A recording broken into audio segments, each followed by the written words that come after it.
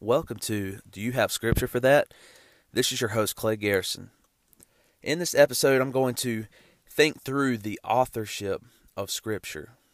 And so if you haven't thought much about this might be a confusing concept because on the one hand, most Christians, well, if you claim to be a Christian, then you will affirm that the Bible is God's Word.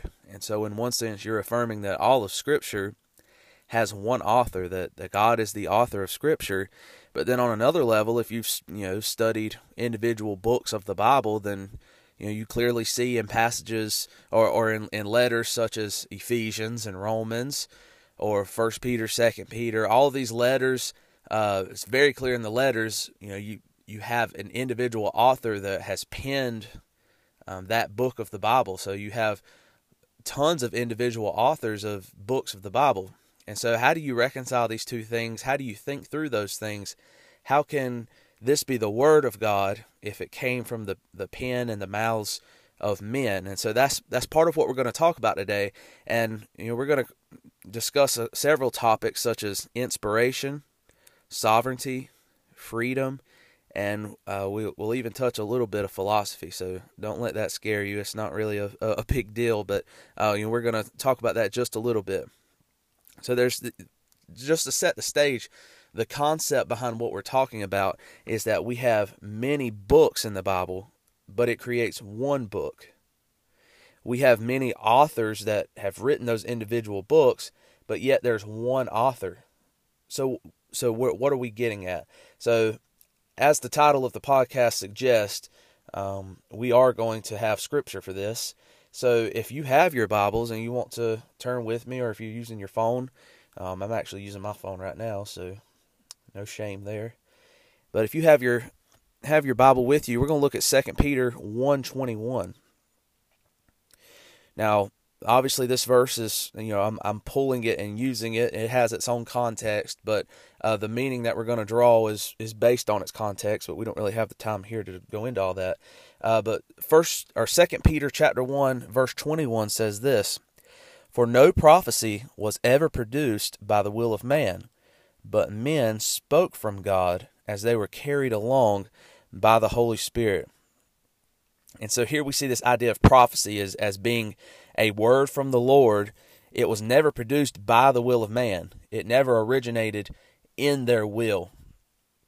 We see that these men, they spoke from God under the direction of the Holy Spirit. If we just look at that verse, we see this idea of them being carried along by the Holy Spirit, the Holy Spirit leading them as they prophesied, as they spoke the Word of God, and as they wrote down the Word of God and recorded it, much like Moses. Moses was considered a prophet, and he penned Genesis through Deuteronomy. So you see this idea of the word of the Lord coming from these prophets.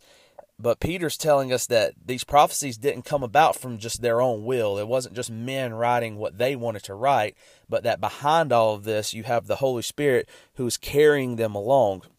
And so in that regard, you have many different men writing many different books, but yet the same Holy Spirit inspiring all of these, the same God behind all of these. So another passage that we can look at, 2 Timothy 3:16. And these are popular passages, talking about Scripture, but it's always good to know why we believe what we believe. So 2 Timothy 3:16 says this: "All Scripture is breathed out by God and profitable for teaching, for reproof, for correction, and for training in righteousness." And by the way, I'm reading all of these out of the ESV, so just for copyright purposes. But so all Scripture is breathed out by God, and so it is God breathed. He is, and this is a particular word that Paul really almost like made up. It's that theopneustos is God breathed. He is breathing this word out, and that's where we get this idea of inspiration. If we think about word roots and families and whatnot, we think about respiration, our respiratory system. It's our breathing system. Inspiration, we're saying that these very words are being breathed out by God. They are spoken by God Himself, and so Paul here is saying that all Scripture, everything that is considered Scripture, is inspired. It is breathed out by God, and therefore you have all these implications that it's authoritative and it is profitable for all of these different uses that he listed here.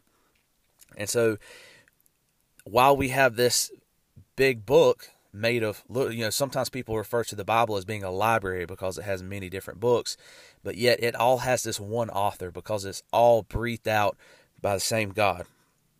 So all of Scripture is from the mouth of God, which makes it one book with one author. But many men were used to write it, which makes it many books with many authors. And so how do we kind of explain that, or what is that connected to? How does that exactly work?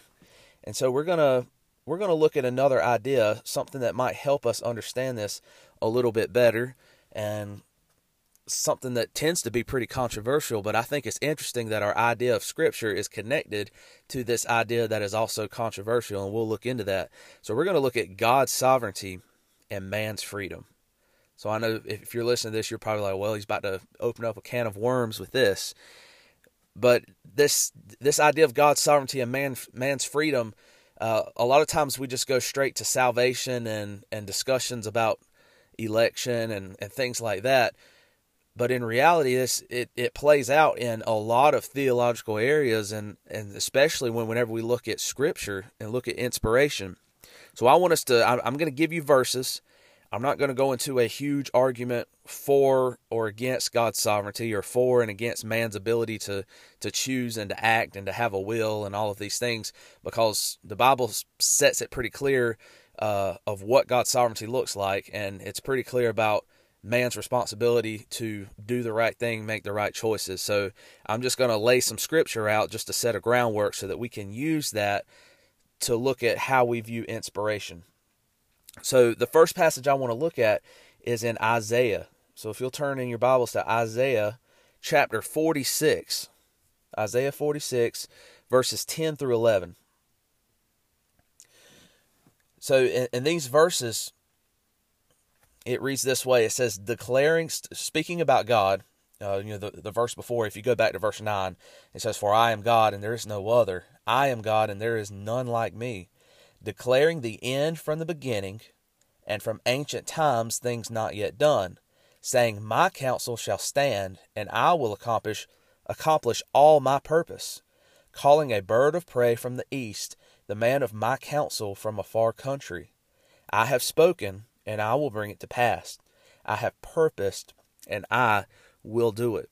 And so what we see from this passage is that God has a sovereign plan for history.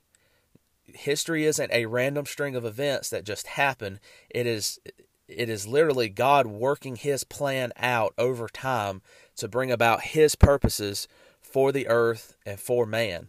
And so we see that played out, and we see that God declares the end. So He declares what the end is going to be from the beginning. He declares from ancient times things that have not yet happened. He's declared that they're going to take place, and He's declared all of the means that allow for that to take place. So He is sovereignly declaring all of these things, and He says, my counsel shall stand. So what I declare is going to happen. It's not going to falter. It's not going to fall short, which is why you can trust in the promises that I give you, because I am sovereignly in control, working all of these things out for your good. And so we see that verse and how it shows this comprehensive idea of God's sovereignty. Another passage to look at, we're not going to read it because it's a longer passage, but if you would go to Isaiah chapter 10 and read that chapter, there's a large section in it where God is talking about Assyria and talking about ordaining Assyria as a judgment on Israel. So God is bringing Assyria as a judgment on Israel, and He is using them to inflict His wrath on Israel for their disobedience.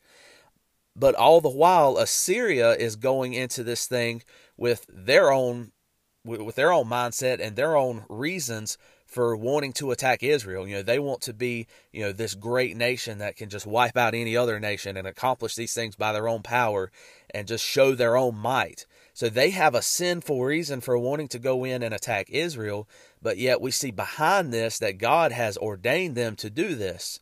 And so we see this balance of ideas that we've been talking about. We see God sovereignly planning and ordaining events to take place, and man and even nations walking in that ordained path, but yet doing so by their own will, that they want to do those things, for their own reasons, for their own desires. And the Lord is orchestrating this whole thing, and there's a way that He can sovereignly ordain it to happen without, doing violence to the will of His creatures. And I think that's something that we're not going to fully understand, but we have to take Scripture's word for it. A lot of times whenever we talk about subjects like this, we tend to want to go one way or another. We tend to want to so emphasize human freedom that we make God impotent, or we want to so emphasize God's sovereignty that we make men robots. And the Bible doesn't show either of those. The Bible shows God being in complete control, ordaining the events of history, and it also shows men making decisions that are real, that are their own decisions. And so you can see that if you would go back and read Isaiah 10, and the real kicker at the end of all this is that God then judges Assyria for the actions that He ordained. He ordained them for His own purposes as judgment against Israel, so His actions were just, while Assyria, in doing those things that He ordained, was being sinful in the way that they wanted to do those things. So Assyria committed sin, God did not, even though God ordained that event to happen. Once again, mind-boggling, but Scripture lays that out, and it's something that we have to deal with. The next passage to look at, Proverbs 16:9. Proverbs 16:9. We actually have two verses in this chapter that I'd like to look at, and this once again balances these ideas. Proverbs 16:9 says, "The heart of man plans his way, but the Lord establishes his steps."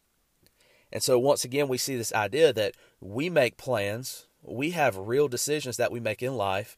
Every one of us know that each and every day we face choices. We face decisions that we have to make. We have to choose whether we want to obey God or disobey. We have to make these choices, and we make plans of what we're going to do in the future. But at the end of the day, the Lord is the one that establishes our steps. He's the one that establishes what actually happens. He's ordained what's going to happen, even in our making of plans.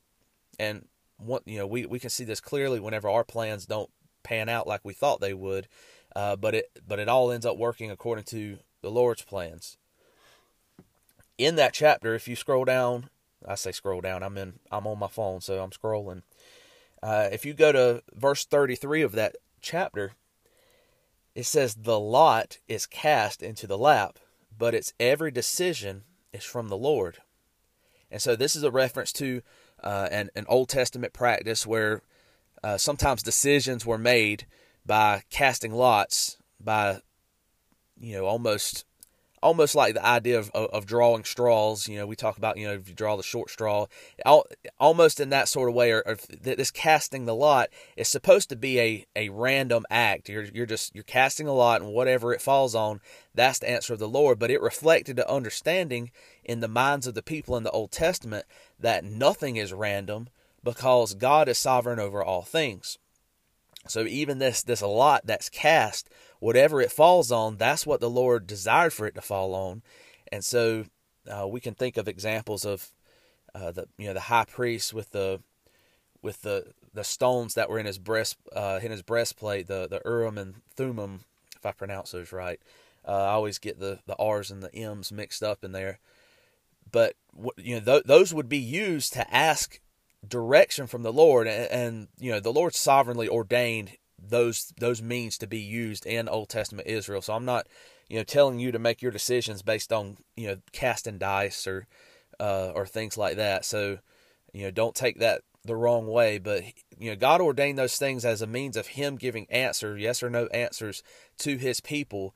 And they understood that while it seemed like it's just this random act of probability of whether it landed for yes or no, they understood that God sovereignly controlled every single aspect, and that decision came from the Lord. And so once again, we find that not a single atom in creation down to the smallest thing, is acting outside of the Lord's control. He is in control of it all. So bringing this all back, what does this have to do with Scripture? What does the balance of God's sovereignty and man's freedom, man's ability to act and to choose, what does that have to do with Scripture? Well, it has to do with this, is that God ensures that His word is communicated exactly as He desires by His sovereignty. So you might wonder, well, if these men are writing these books, then how do we know that we can trust it? How do we know that that we can use this and that it's authoritative if it's just the words of men? Well, we know that God sovereignly is acting, and every single bit of Scripture that we have is inspired from His mouth, and we can know that the words that are there are exactly what God wanted there because of His sovereignty, because He is controlling all things. He has ordained all things. So we can know by His providence, that's another word related to this, by His providence that He has preserved that Scripture and that He has given that Scripture in a way that it is preserved for us. So all of this happens while being written by men who are free and able to make a real decision to write. So if you think about Paul really was facing issues with churches where he needed to write letters to them, and he had his reasonings for writing those letters, but yet at the same time, God was guiding him by the Holy Spirit to write those things which he would encapsulate and solidify as His word coming through Paul, that will be written down and saved to be in the Bible, to be a part of that canon of Scripture for the church to benefit from all throughout history. And we can really see this whenever you start to contemplate the different styles of different writers, especially if you know Greek and Hebrew. You can really get into this, but even in the English you can still see this, is that you can see the individual personalities and style decisions of the writers of letters, of historical works, all of these different things. You can see their individualness come out. So our theology of inspiration is a direct reflection of our balancing of God's sovereignty and man's responsibility. So do we see that connection? Do we see how the Bible is a reflection of that? That God is sovereignly controlling all things, and man is also responsible for the decisions that he makes. And then when we look at Scripture, we see that God is sovereignly giving His word while allowing the freedom of individual people, of the men that He has chosen, to write these words down. And so there's a balance that we see there, where God is sovereign, man is free, and we can see that in Scripture. So for the philosophy side of things, what are we getting at as far as philosophy? Well, there's a problem that philosophers have faced for a long time with the one and the many. So what are we talking about with that? Philosophers would look out and they would try to describe and explain why the universe worked the way it did, and they would look out and they would see that there was so much diversity in the universe, so many things that were different, but yet there was also a unity among them, that they functioned together and served as a whole. So there was a unity among the diversity that they could see. And so they had this problem of the one and the many. It's like, well, is everything many, or is everything just one? Is there a lot of different things that make up the universe, or is it just one thing that makes up the universe? It was this whole back and forth thing that they had. But the great thing about Christianity, not that this was some new innovation. I mean, it's the reason philosophers had this problem was because they were studying the world that the God of Christianity made, and so it's no surprise that the God of Christianity is the answer to that problem. And so when we look at it, we see that the Trinity answers this question, because we have one being, God, one essence that makes God who He is. And we have three persons, God the Father, God the Son, and God the Holy Spirit. So we have one being and three persons that all share that same being. And so in that you have the one and the many. The one being and the many personalities or persons within that being. So you have that you have the answer to why creation can be so diverse and yet unified, and you find that answer within the Trinity, that you have one God in three persons. And so that can be a whole confusing topic in itself. Maybe the Trinity would be something we could get into later. But as far as looking at this, I want us to recognize something, in that we can connect this idea of the one and the many back to Scripture too, back to our understanding of the inspiration of Scripture. Scripture being revealed through the community of God's people over time to create one book. That also demonstrates the one and the many. So we see that in God's very nature, that God lives in a community, so to speak, that God is one being, but there's three persons, and so there's a community among the Godhead, that they have interactions with one another. And to try to explain that would just blow our minds, and I don't think that's another thing that we won't fully understand about God, because it's so different from man, it's so different from us, but yet we still see that. We see that there's this one and this many, and that they have this community with one another. And when God calls us to salvation, He calls us as individuals, as one. He doesn't group save. You're not saved because of the faith of somebody else or from the repentance of somebody else. Ultimately, on Judgment Day, you'll have to answer for your sins, or be forgiven on the basis of Christ for your sins. But we see in that there's an individual who is saved, but they're not saved to be an individual. They are saved to be a part of the body of Christ. And so whenever God saves someone, He makes them a part of a community, a part of a community of believers that all come together to make up the one body of Christ. So we see that one and the many playing out in this. So in the same way, when we look at Scripture, we see that God has revealed His Word through the community of believers. We don't have pagans writing God's Word. We don't have people outside of the community of believers writing God's Word. God revealed His Word through those who were within His community of believers. In the Old Testament, that looked like the people of Israel, the people who were a part of His covenant people, this nation that He was working through.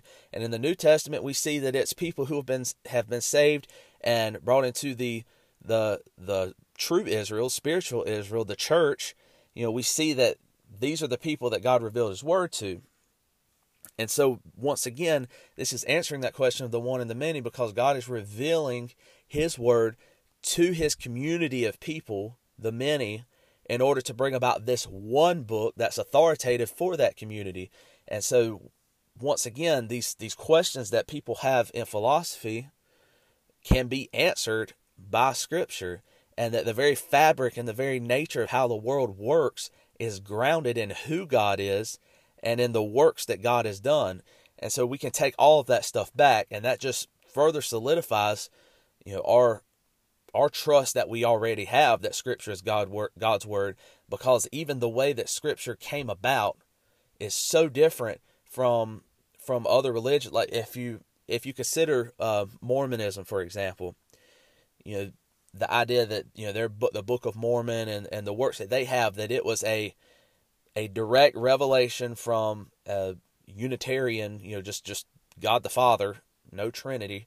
God the Father just directly gave the exact revelation. So there's just almost like this full side, just he dictated it to Joseph Smith, and then Joseph Smith gave it to the people. So there's no community it's being revealed to. It's just being revealed to an individual, by direct dictation, rather than by the balance of God's sovereignty and man's freedom in writing that. And so I hope I'm not being confusing in all this, but everything that we've talked about so far, all of it comes together. God's nature, our nature, the nature of salvation, how the world works around us, all of that is tied into what Scripture looks like, how it was inspired. And so we can be confident in our theology and thinking about inspiration and how God has given us Scripture, because the way that we believe, the way that we believe about Scripture is rooted in God's nature itself. It's rooted in the nature of general revelation too. We can see it in the way that the world is, that there's one and that there's many. There's a unity and a diversity. And it's once again no surprise that Scripture itself, in the way that it was given, also is a unity among a diversity. So what's some practical application? How can we apply this to our lives? How can we read Scripture in a way that reflects this? Well, first, since there's one author, that means we can interpret Scripture with Scripture.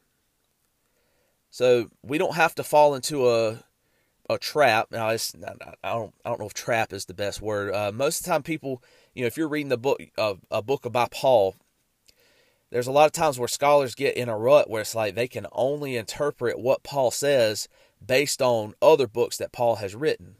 Now, that's a good practice. If you read something in Romans and you don't quite understand, the best place to probably look is other of Paul's letters, because Paul's going to interpret Paul pretty well. You can look at some of his other letters and help you out there.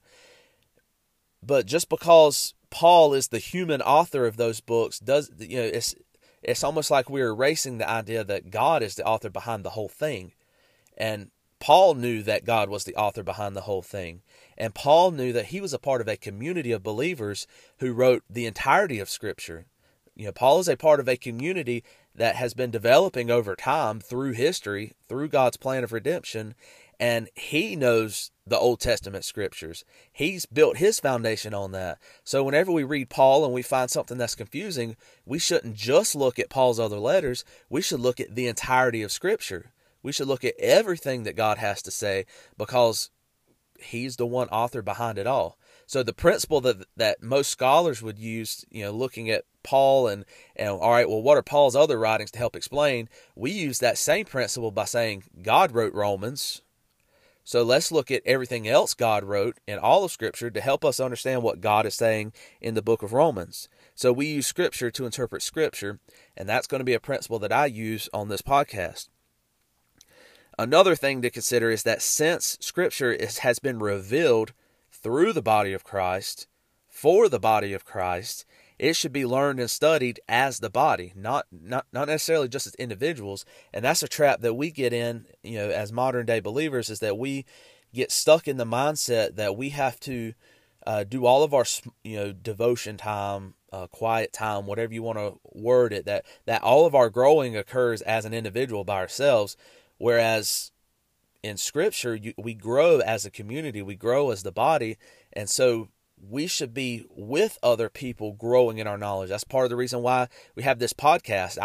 Although I am sitting here as an individual, saying stuff, there's the ability for you as a listener to respond back. You can leave comments, you can leave messages, things like that, to ask questions. And so we can respond back and forth and grow together as the body of Christ. And that's what you do every Sunday whenever you gather on the Lord's Day, is that you are hearing the word taught to you. You are growing as a body of believers, and you can have those conversations and communications with one another. And so that should teach us that we should never seclude ourselves to be a lone wolf Christian, but that we should look outside of ourselves, that we should see that God has blessed other believers, sometimes with more specialized knowledge than us. Sometimes they just have studied something longer than we have, and they can have something good to say that can help us understand God's word, because God doesn't just work in the lives of individuals. He works as an entire body, which is made up of individuals. Once again, that idea of the one and the many, and how God uses that to bring us together and to sanctify us by the truth. So I hope that this topic today would help you think about God's word and how to study it and what it looks like, and just to see that we have a strong foundation to stand on, that all of these doctrines are interconnected. God's sovereignty, man's freedom, the Trinity, the nature of the creation that God made, and the inspiration of Scripture. All of these things can be connected. So I hope that was helpful for you. Until next time, thank you for listening. This has been Do You Have Scripture for That? This is Clay Garrison, and we'll see you next time. Thanks.